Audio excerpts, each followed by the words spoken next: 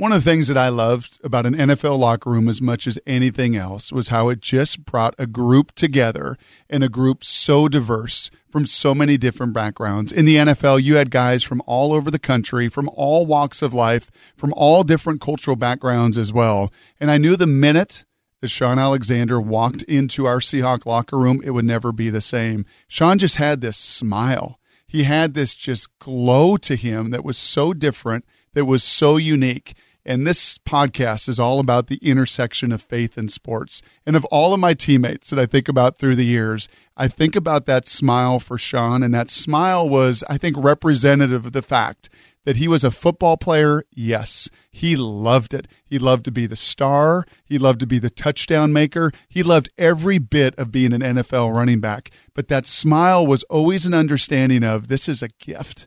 That football and my talents is all a gift that I've been given from God to go and use for His glory. And he did it for many years in the NFL, all the way to an MVP level, and he's doing it now off the field, still smiling and still glowing today.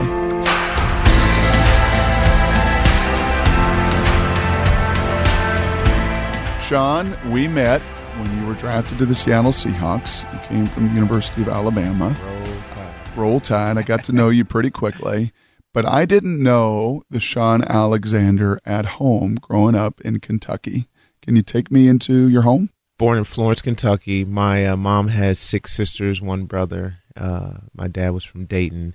You know, one day I'm going to write a book about my mom. My mom was the big mama of the neighborhood. You know, she was my mom. She was half of everybody else's dad, you know, and it was really cool. But my dad, he had 9 kids from 4 different women. And so he had a high school sweetheart, had a child with her, got to college and got his college girlfriend pregnant, and thought he needs to get his life together. So he married that lady. They had 3 sons, my 3 half brothers. And in the middle of their marriage, they got found out they were pregnant with their 4th child. And his wife told him that the 4th child might not be his. And so they divorced. And so my dad kind of spent pretty much the next 3 years trying to figure out who he was, what's life about. You know, he's unsaved. And so I asked my mom, who is this godly woman, how did you end up with my dad? And she said, you know, Shaun, and this is the book I'm going to write. She said, your dad had Christian game.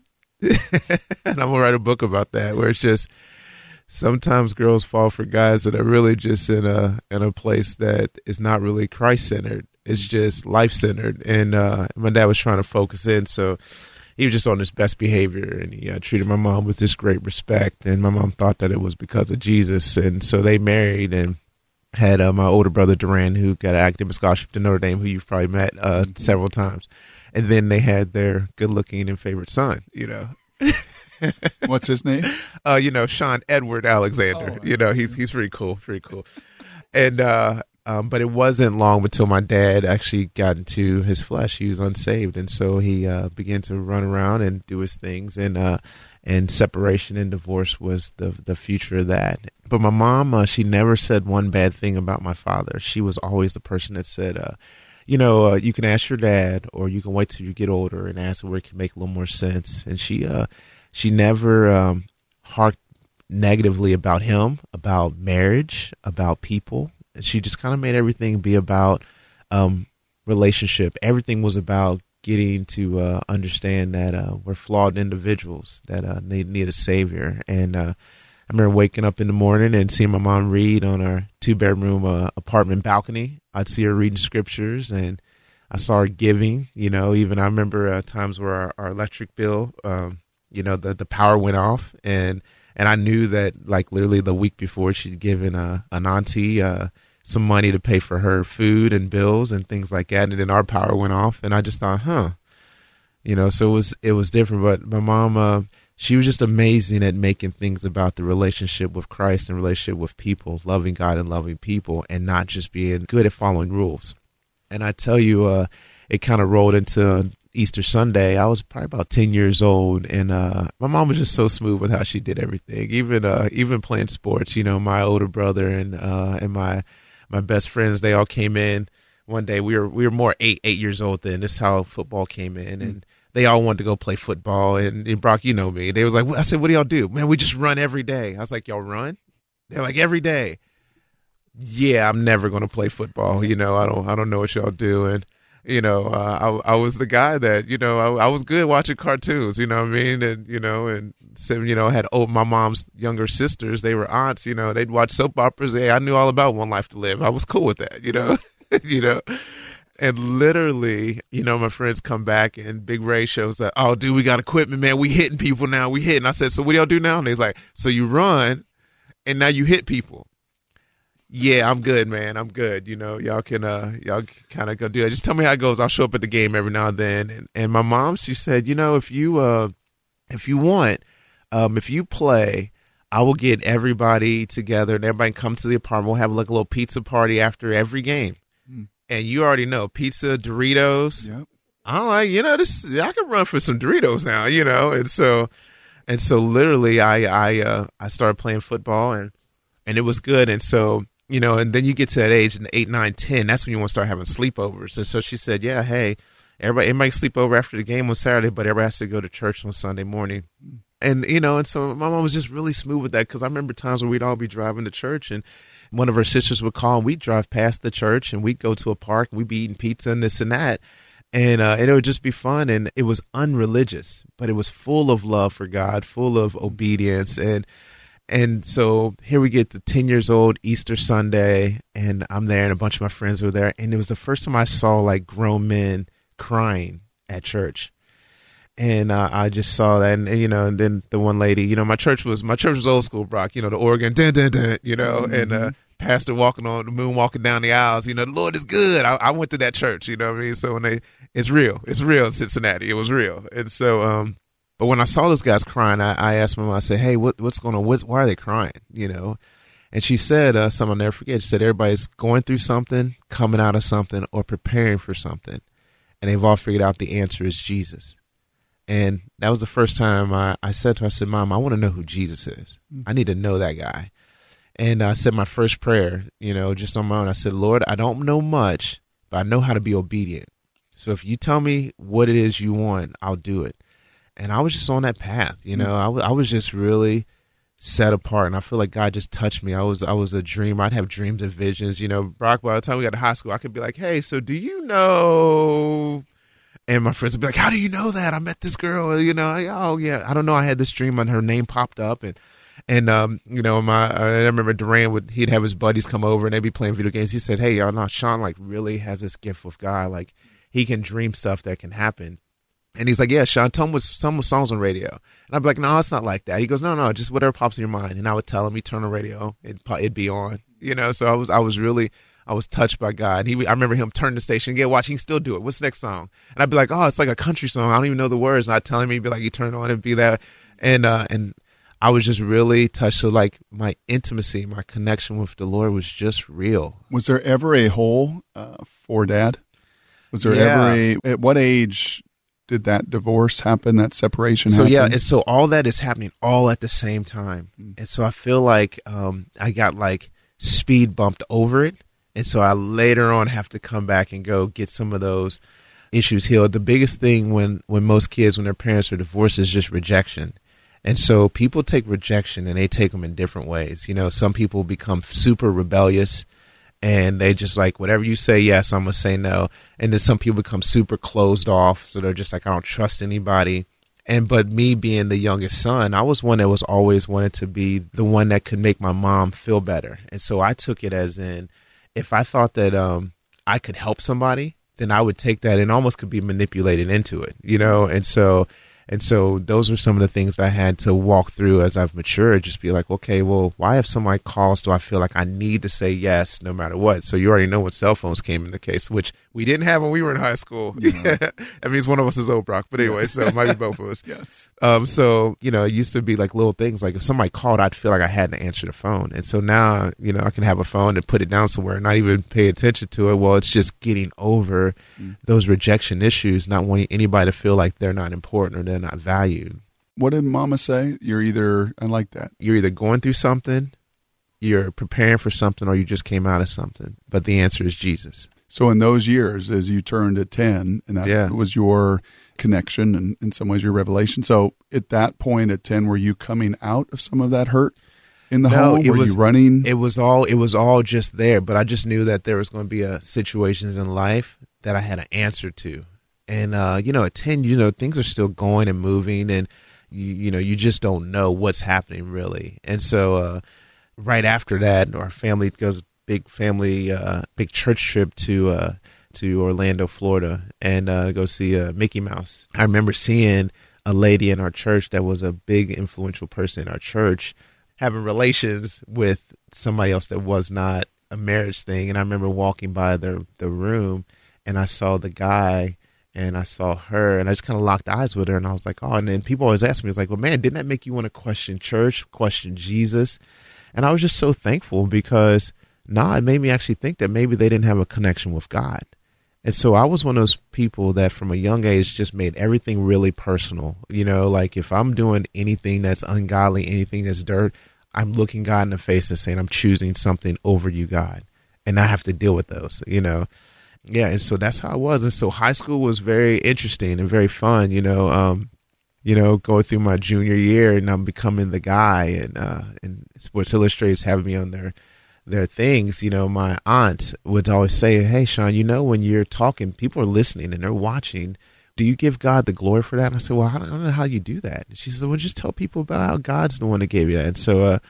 And so, with my youthful excitement at 15 years old and turning 16, I would, after the game was over, I remember we played and I scored 4 touchdowns in the game, and they were like, oh, yeah, Sean, how you doing? I was like, oh, yeah, hey, I want to thank God before we start. And I just kind of got onto to all that. And it's so cute when I see guys do that now because it's a start, you know what I mean? But there was really no substance to it, you know what I mean? And so then I see mine after the game. She said, yeah, did you tell people that God gets the glory? I said, yes, ma'am, I did. She said, okay, well, hey, do it again next week and watch what happens. And I scored 5 touchdowns the next week. And I come there and I'm just like, oh, man, this was really cool. And I said, hey, I really want to tell y'all, God's doing something wonderful with me right here. So I want to thank him for the guys. Okay, ask your questions, and they go to questions a little bit stronger. You know what I mean? Wasn't this gentle.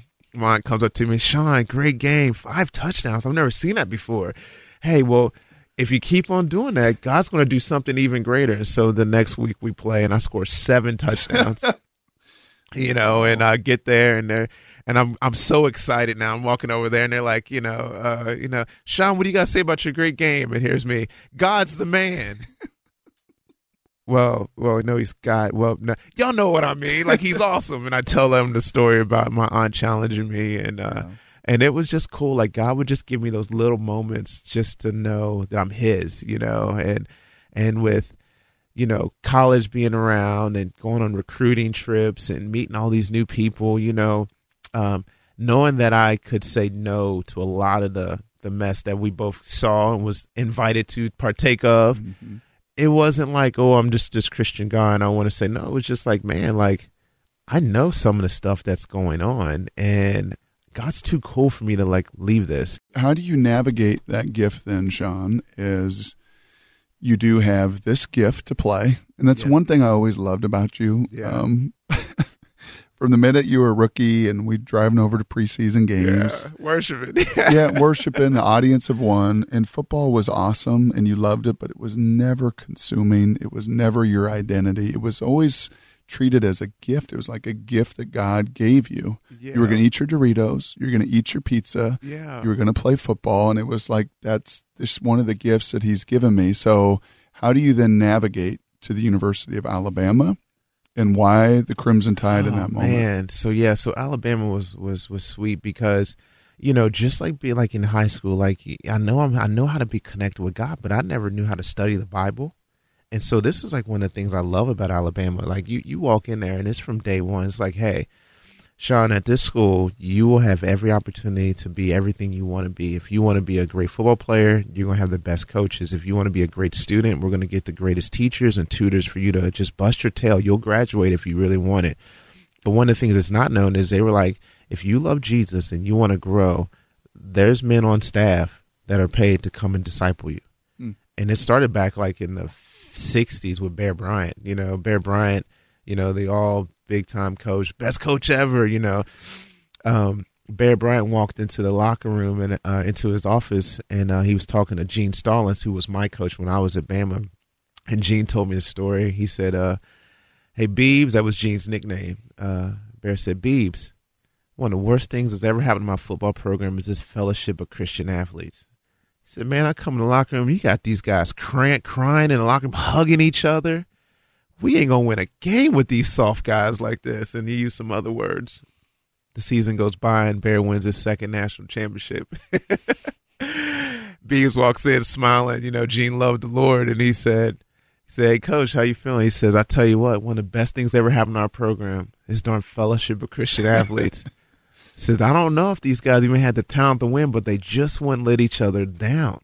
He said, I've never seen anything like this. And so he implemented programs and people to come in, and their job was just to disciple people that love the Lord. And so it's common now. I mean, clear across the league, you have chaplains and people, but Alabama had been doing it for a long time, and they knew how to get, some guys, depending on where they were raised, the South is still the South. They have black guys for black guys and white guys for white guys, and Baptist and Protestant and Catholic, and, but the thing is, it was really cool is because people were really growing in their own walk with the Lord. And so when I got there, it was no different. And I saw all Americans loving Jesus. And I just thought, oh, wow. I was thinking it was going to be hard to watch these super talented guys not sleep with every girl on campus and not drink every bottle that was there.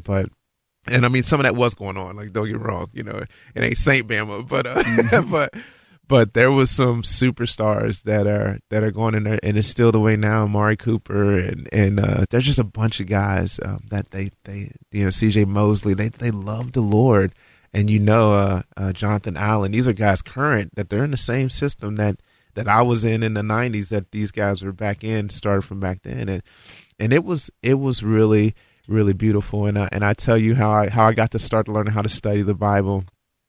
Guys were coming around and they were always open to challenge each other. And they said, Sean, I noticed you ain't doing dirt. You love God. You show up at the events, but you don't ever really read the Bible. How you grow?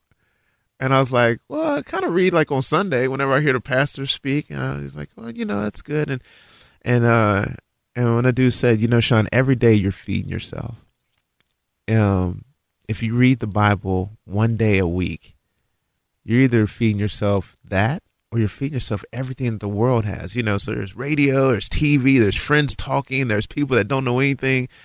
But what are you doing? You're feeding yourself the world 6 days and you're only feeding yourself Jesus one day. And so I said, man, I never thought of it like that. Well, the next week, I went to FCA. It was on Wednesday night, and I said, and God's stronger than everything else, And so he started challenging me like about memorizing scriptures. Mm-hmm.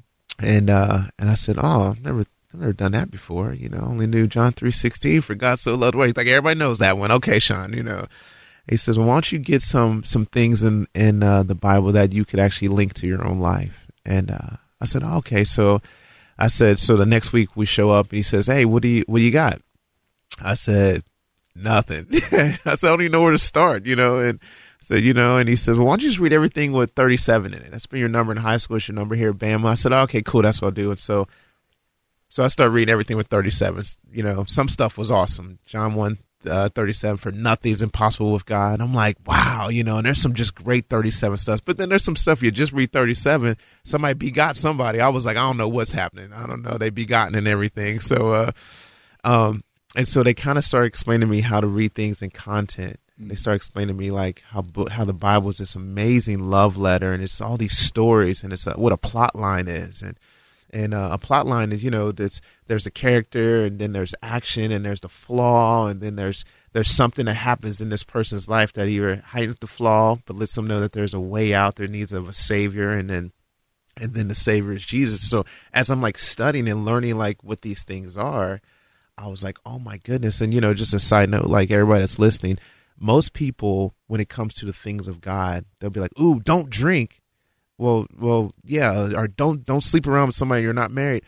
Those are all just a piece of the plot line. Like there's a greater story to be told, that if you actually understand the whole story, you would understand that there's some things that are going to damage from the great ending that God has for your life. And so I always try to encourage people, don't get into the don'ts and do's, but understand the whole plot line. So then the don'ts and do's actually make sense. And there's this great relationship you can have with God that's going to walk you through, where when your identity is with him, then don'ts and do's become just action of who you are, and not because you're holding your breath trying to do something right or not do something wrong. And so these guys, they did great at explaining these things to me. And I just fully believed, at the end of the day, I remember my mom used to write on our little refrigerator at our little 2-bedroom apartment, I know I'm somebody because God don't make junk. I just believed it. You know what I mean? I'd read, you're an ambassador for Christ. I believed it. You know what I mean? So there was nothing that football, the more I read scriptures, there was nothing that football, goods or bads, touchdowns, a lot or none. It couldn't really throw me off. Like there was always this, okay, God, like whatever this is, you got it. And so I would just, all right, I'm going to keep on reading. And so I finally found like my life verse, Psalms 37:4, and I write it on everything. And people usually hear it and they kind of get confused about, man, okay, well, what is it? And so when I finally said, this is it, we were getting ready to play LSU my freshman year at Bama. And that week, it was so good spiritually, but it was probably the worst week of practice I've ever had in my life, especially at Alabama, because, the defense was always so good. And I just came with a chip on my shoulder, like, oh, you're probably not that good. We can't believe we gave you a scholarship. This other guy's talking. You're from Kentucky. Who'd you play against, And so I would just, knew I had talent, but still the fight in me was like, I'm going to murder you guys every day, And so if you want to talk about the best weeks of practice, just go watch freshman film, I would try to eat those guys every day. But that week, I would be someone would be down with the defense and someone I'd be up there with the offense. And I was the third running back. And so, and so I was just having a terrible time with the real offense. And so they were just like, by Tuesday, they're like, just go down. I'm, toss right, I'd run left. It's in me, Brock. It's in me, and just not even focused, and I tell you, they sent me down there to the field, and I was modeling Kevin Falk, which it's kind of how we connected in high school, when they did the ESPN Scholastic Sports, they did a story of a quarterback from Washington named Brock Hewitt, a running back from Louisiana, Kevin Falk, me, and there was this wide receiver from West Virginia that they were saying was going to be our world, which was Randy Moss. So it was kind of cool, like seeing all of us kind of grow together. And honestly, a little sidebar, this is probably why Alabama keeps on doing good, because it'd probably been hard to pull you from UW. Right. But if we all had cell phones, we were all going to the same games, we might have had a shot at you, Or what quarterback from the national championship, Brock? Come on now, But this is what's going on with Alabama right now. But I tell you, we got ready for the LSU trip, and we're getting on the plane, and some of the believers, they're all excited. The winner's going to be in the SEC championship. Really, same story that's always is. And our backup quarterback, JD, says, "Yeah, man, they was telling me you got your verse." I said, "Oh yeah, Psalms 37:4." But we had these awesome D linemen, and they were ready to sit down on the plane. And so we're standing up in the aisle, and they're like, "Hey, boys, sit down." And I was like, "Look, you ain't going to tell me what to do. I just happen to know I need to go sit down right now." And so I sit down. I said, "I'll tell you about it later." And we land, and we go into the meetings, and then we go to the movies like we always do. And, I get my popcorn, my candy, and I fall asleep afterwards. And we head to our meeting, and our running back coach, Ivy Williams, he coached at Detroit with Barry, and he went to Texas Tech and had Bam Moore. He had all these great running backs, and he said, "Sean, you could be one of the best, but I don't see it. I don't know if you want it." He'd say stuff like that to me all the time, and he would just rip into guys. And so we're sitting here going through the schemes, and Montoya, who was the fourth back, says, "Hey, Sean, you notice how coach ain't even looking in our direction? We used to sit 1-2, RB1 and RB2, the two fullbacks were in the middle, and then 3 and 4 would be on the other side." And he says, "He ain't even looking at us." So he's whispering this to me, and I look over and I said, "Man, we're okay, we're okay." So I raised the coach. I said, "Hey, coach, I went to the other field, but this is whenever we run the motion, they're going to run the guy motion and blitz the side, right?" And he looked at me and said, "Don't even worry about it." So I looked over at Montoya and was like, "Dude, we ain't playing." Tony, we're not playing this week. And he's like, "I know." So we go up to our room, and he's like, "Man, it's a bummer. ESPN, night game, everybody's going to be watching." and we ain't even playing. And so Montoya, well, he was a bigger jokester than I was. And so he's like, well, man, good thing I brought my videos thing. And so we started playing, college basketball, and so he was Bama and I was Kentucky. And of course we mopped him, and then he turned to Duke, and we're playing video games and buzzer shots and winning all night. And the coach comes in, knocks on the door at midnight for room check. And he says, hey, boys, I need everybody to get ready for bed. And, and my mind's always thinking, hey, coach, we're not going to play. We know that's LSU, ESPN, night game. They're not going to put us in the game. And everybody knows I want to hear that. Sean, you never know. Alabama's always pulled someone off the bench and has that iconic story. I wanted to hear that so I could, go to sleep. He looked at me and Montoya and was like, well, don't keep the players up. Yeah, people still laugh about that. That still hurt my feelings, So Montoya and I played till about 3-4 o'clock in the morning, playing video games and drinking Gatorade, eating candy bars, and our goal was, I always got a plan in my head. So the plan was, games at night, so we'll just sleep in between meetings. And Gene Stone was always like everybody up at 7, so we got up early and did little walkthroughs, and everybody's eating breakfast, and then you have a little walkthrough, and then you need, do you take a nap or whatever, and then you go back. Well, during the nap time, all the guys were like, man, we know you got the video games. So they're now keeping us up playing video games, so we stayed up that whole time. And I'm just thinking, this is so terrible because I'm now miserable, And so here we are. It's about 4 o'clock. We're heading to the stadium. And the last thing I remember was, all right, I want everybody quiet and focused on the game. And I was just out. I mean, I slept for like 20 minutes heading to the stadium, And I wake up and I see the LSU fans shaking the bus, Tiger bait. And we get off the bus and we see the big tiger that's sitting in front of our locker room. We're like, oh, okay, And so our guys are just quiet. Everybody's like ready. And Gene comes in. He's so stoic. I was blessed to have like 3 like stoic head coaches. That their appearance alone made grab everybody's attention. So I had Owen Houck when I was in high school, and he's one of the highest winning coaches in Kentucky. Then I had Gene Stallings at Bama. Then I get here and Mike Holmgren, he's the same way. Just he walked in the room and demanded like his presence. And so Gene walks in and he's like, you boys ready? And everybody's like, let's go. We come out the tunnel. I said, Montoya, I'm even going to put on my new cleats. I'm going to put on these little slipper cleats. They, the cleats that you don't even have to tie up. You just slide them on and off. And I didn't even put on like the under pre-shoulder pads. I'm putting half the stuff on because I'm like, well, we ain't gonna play. So, so I said, well, look, let's go in there. We're gonna get the crowd hype. We're gonna be the bad guys in this town, and we coming there, like freshmen do. You point at the other team, yeah. We pounding the chest and that game starts, and I'm just standing on the sideline, and literally I was telling my two, I was like, we're really going to be bench warmers. Why? Because we're going to sit down when this game's going on. and so the game starts, and it's 0-0 the first quarter, and it's typical Alabama LSU, and we're just hammering each other like big hits, and we get to the second quarter, and we're driving, and we get to about the 17-yard line, and Coach. We call timeout.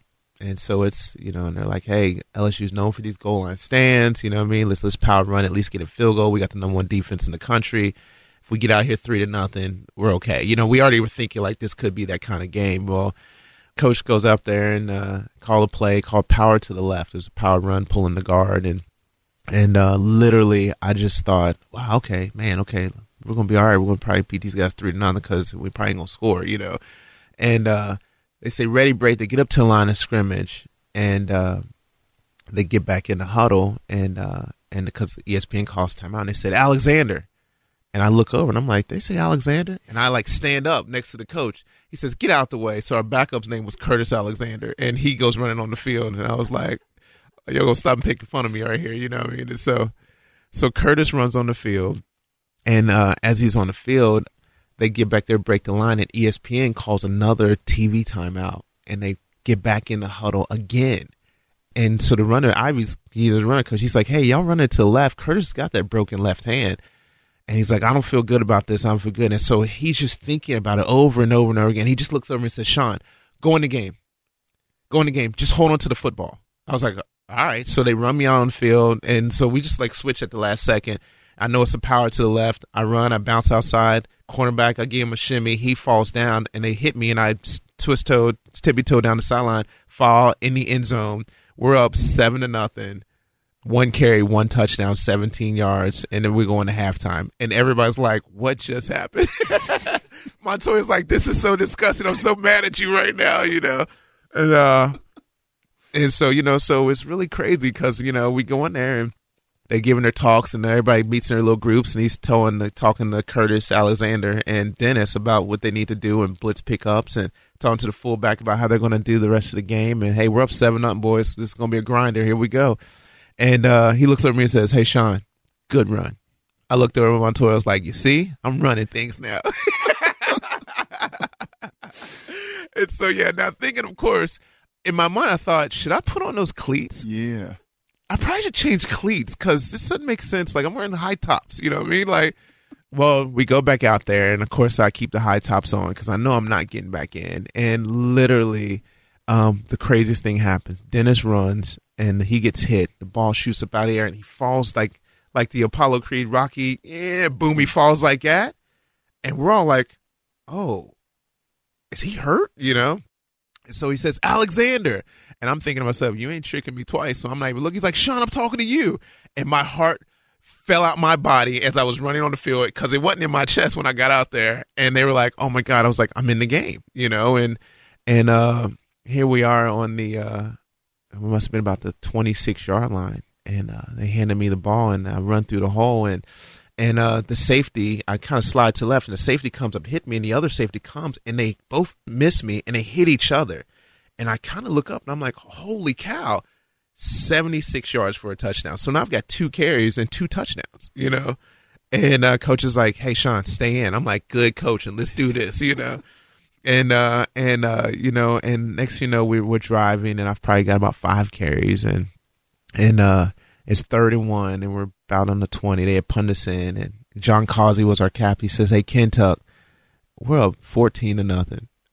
Ain't no one scoring 14 on us. And he's like, let's just get this drive. We're going to milk the 3rd quarter, and we're out of here. We're going to the SEC championship, And I was like, all right. He said, even if you got to close your eyes, hit this hole and get the first down. I was like, I got you. I ran as hard as I could into that hole, closed my eyes, and next thing I know, when I opened up, I was at the 50-yard line. 72-yard touchdown. So I've had like 6 carries. I've got 2 70-yard touchdowns, 160-something yards, and 3 touchdowns in the game. And they were like, stay in there. And I was like, holy cow, what is happening? So I finished the game, 20 carries, 291 yards, and 4 touchdowns. And so the 291 is still a school record. And so he took me out in the 4th quarter, and on the 20th carry, they called timeout, and everybody, all our fans are going nuts because now we're up like 26-0, and we missed a couple field goals. And I come over to the sideline, and Chad Goss. Chad was about 5'8" white kid. Every now and then you get the white receiver that you're like, you're not really that fast. You ain't tall. How you making plays like that? He make one-handed grabs and things like that, and everybody say, "Oh, that's Chad. He just loves Jesus." And we're like, and that was like the end for him. In the South, you can just be like, "Oh, you love it," and everybody be like, "Oh, okay," So Chad comes and picks me up off my feet, and I just thought the first thing was like, "White little white boy, how you pick me up off your feet like that?" But anyway, so he puts me down, and it's really funny because when you watch the video, the game on TV on ESPN, you can see like Chad and I like locking hands and going down to a knee because he said to me, he's like, "This is amazing." And all the guys been telling me you've been reading your word for the first time. I said, yeah, this is bigger. This ain't about football. I said, yeah. He says, and you got a life verse. What is it? I said, oh, yeah, Psalms 37:4. What's it say? Delight yourself in the Lord, and he'll give you the desires of your heart. He said, oh, any good? He said, that's you, right? I said, yeah, man, because, it was one of those things like I didn't want to be like a football star. Brock, you know my story. I just wanted to know like I was God's. And so I'd always say stuff like, God, give me like situations and testimonies and stories where no one could say that Sean Alexander did this. This had to be God. Chad was like, yeah, he just did it to you, man. He just did it again. There's no way. We all know you only slept 2 hours against the number 3 defense in the country. This is God. And I was like, oh my goodness, Lord, you keep doing this. You keep picking me. You keep showing me. It's about our relationship. And so through my life, it just constantly, God just constantly shows me that I'm his and he's mine. And it's a beautiful, beautiful way to just never get caught up in like rules and laws of religion, but in this intimate relationship where God, I'll give you anything and I'll do anything for you and I'll walk with you anywhere. And if you tell me no, I'll say no with you. Sometimes I didn't want to, but I would do it because I would never want to give up that relationship I have with the Lord. And I call it like the dream team, Brock, like if he would say like, hey, I'm going to take LeBron and I'm going to take a healthy Kobe and I'm going to take a healthy Michael Jordan and I'm going to take Brock and Sean. We'd be like, we're still winning. You know what I mean? Like, okay, you give me them three guys. Like, I felt like God was doing that. Like he would put me in situations where I'm totally unqualified. But I would be like, oh my God, but I'm on the dream team. Like I'm with the Holy Spirit. I'm like one of God's chosen ones. We're going to win.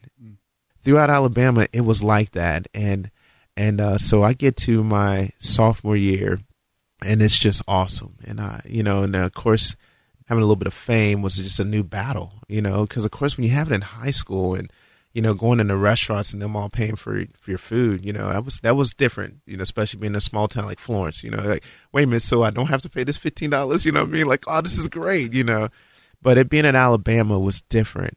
And there's just several times in life where God just says, hey, I'm going to take you through something just to let you know that you're still mine even in the trial. So my sophomore year, I get tackled, and I have this midfoot sprain, and they would take me there, and I knew I couldn't walk or even run, and they would take me in there to x-ray it, and they would show nothing was broken. There was no broken bones, no nothing, and I'd be like, man, I can't move. And so all of a sudden here comes all these rejection things that you got to walk through.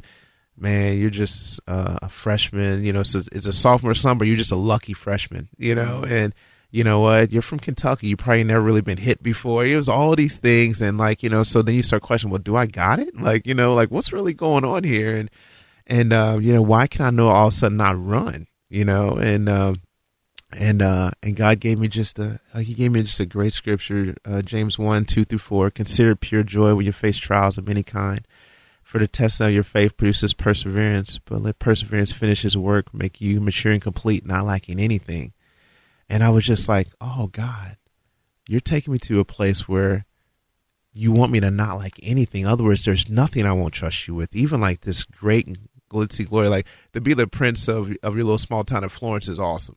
But being the prince of Alabama football, like it's a whole nother level,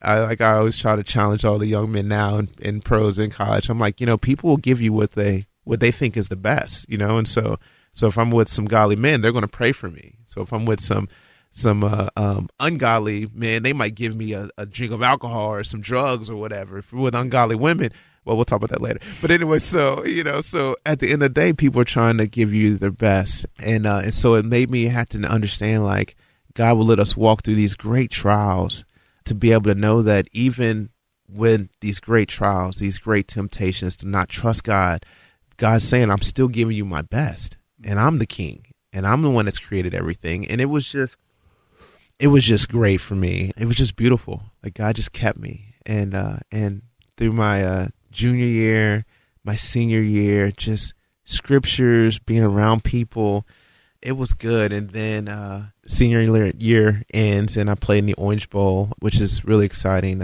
January 1st, 2000, that's when everybody was talking about the world was going to end because, they didn't know what clocks or banking systems or something like that. And it was nuts. All I knew was we was playing Michigan at 6 o'clock that night. And I thought, well, I don't know what y'all going to do, but we're going to play against these Wolverines, And so, we're getting ready to play against the Michigan Wolverines. And it's really cool because this year in the Orange Bowl, I'm going to be inducted to the Orange Bowl Hall of Fame, like December 29th. And it's really cool. It came all off of this game.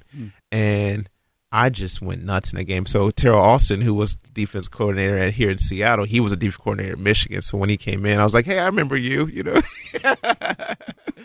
And so just be a little practical jokester like I always was with him. So just giving him some mess. But that game, it was awesome. I had 160-something yards and 3 touchdowns. And the game was back and forth. We was up 14-0. Then we were tied 14-14. And it was weird. I'd break these runs, and then this quarterback that no one ever heard of was just going off. And I was like, who is this guy? I don't even remember talking about this guy.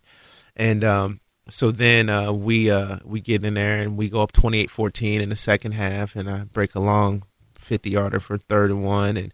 And then this quarterback brings them back in, and we're tied, and we're going to overtime. And they threw a touchdown pass in overtime and kicked the extra point, and we did a play action pass, and we throw a touchdown, and we're coming to the sideline. And how overtime works, the other team is going to have the ball first. So I walk over and I said, hey, who's going to be our quarterback? And all of a sudden I saw the Michigan fans just erupt with cheer. And I look over at the thing, and we missed the extra point. So that's how we lost. That's how my senior year ended with Bama. We lost in the Orange Bowl, missing the extra point. And so we go to the thing, we shake hands, and I tell the quarterback, I said, hey, dude, no one knows this, but there's a few times in my life where I've just been in a zone and we've been beat. And I'm just telling you, like, dude, you're going to be awesome, man. So good luck in the pros. He's like, man, thank you. And it seems so genuine and humble. I was like, I'm going to keep my eye on this guy, Tom Brady. What's your name again? Tom Brady. I'm going to remember you, So Tom and I, we text each other all the time, and I send him emails all throughout, just planting seeds, just loving on that little joker, because he turned out to be pretty good. Yeah, he was all right. yeah, and he's also found a fountain of youth somehow, because I ain't getting hit no more. He's still out there. I'm like, still doing it. Yeah. Hey, Sean, is there? This is amazing. I think we could go like 8 hours. We could. Is there a story professionally, and then I would love to obviously walk just the end here personally. But when I hear this, is anybody listening to it, of, man, this gift that you were given, the humility to understand it wasn't yours, that it's his. Was there an experience in a decade in the NFL that points so clearly to that, where I know that man wants to give me the praise, I know the world wants to put this on me, but it was so clearly from the Lord? Yeah, I can. It's wild. Of course, the 5 years that I had, that was just 15 touchdowns all those years, and those last two were 20 and 28. Those were just magical. And the MVP season was just magical. I was just so locked in and so in tune to God and prayer. I feel like I was floating through that whole year. But it was really the next 2 years. So even after that season ended, God had already told Valerie, my beautiful wife, and that's just an amazing, fun story where, instead of me getting drafted by the Giants, which everybody thought I was going with the 10th pick, I come to Seattle, So thank God they traded Joey Galloway away, and so all these things of just coming there and just maturing in my walk. But really, it was how I left Seattle that God let me know. It was painful, but God let me know that it was still a part of his plan. I break my wrist the first game of the season, and instead of me just sitting down and having surgery, I'm thinking we've been to playoffs, 4 years in a row. We've been to Super Bowl. We went to Super Bowl, it was 3 years. Then the next year we lost to the Bears in overtime, and I thought we could be there. So I'm thinking we can go do this again, and I break my wrist, and I knew I couldn't carry the ball, so I had to carry basically with one arm. And still in my prayer closet, God, he asked me like 3 just vivid questions back to back to back, and it just messed me up because – it's still just the cheer of man. It's just so hard to not push to the side. All of a sudden, you want that cheer. The fame and fortune of just life. You know what I mean? Like it's hard to pull at you, even though you're trying your best. And I remember God saying to me, He said, Sean, and by this time I'd probably scored like 100 touchdowns already. So they're like, Sean, what if I took your touchdowns from you? Would you still love me?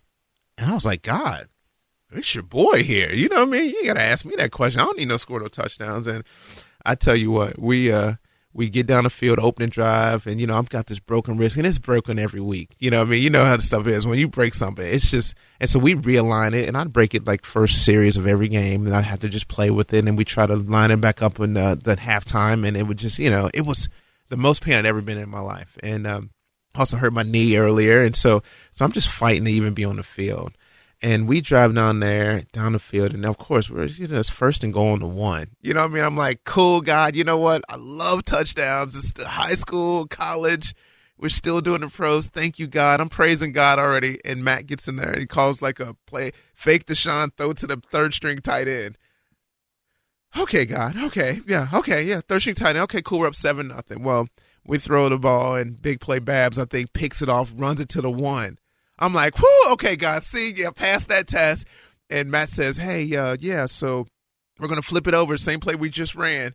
Fake Deshaun, throw to the third string tight end to the right. What? And now I'm mad. Like, I remember just being so upset. I'm coming to the sideline, and, we're up 14-0, and I'm mad. And I'm, like, not even giving people high fives on the sideline.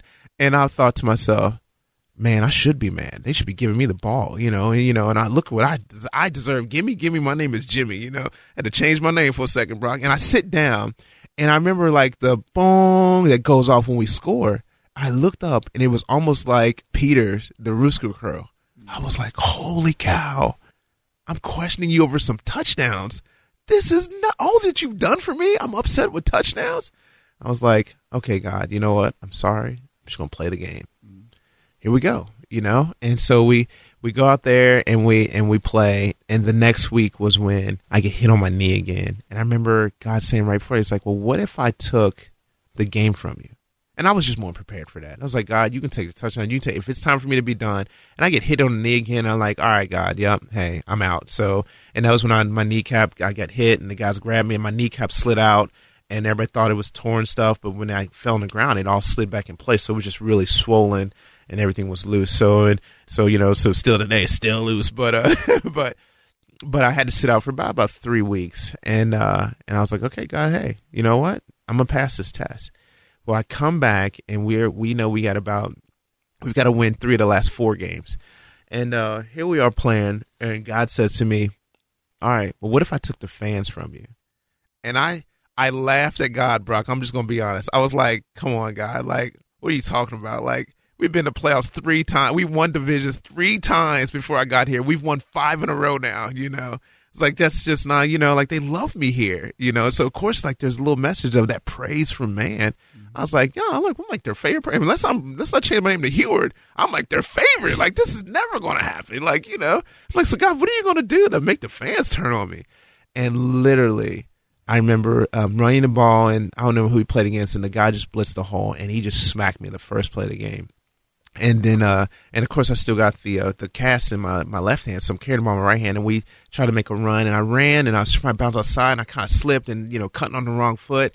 And that tackled me. So I had like 2 carries and like -2 yards. And then I remember getting into the huddle, and I heard boo.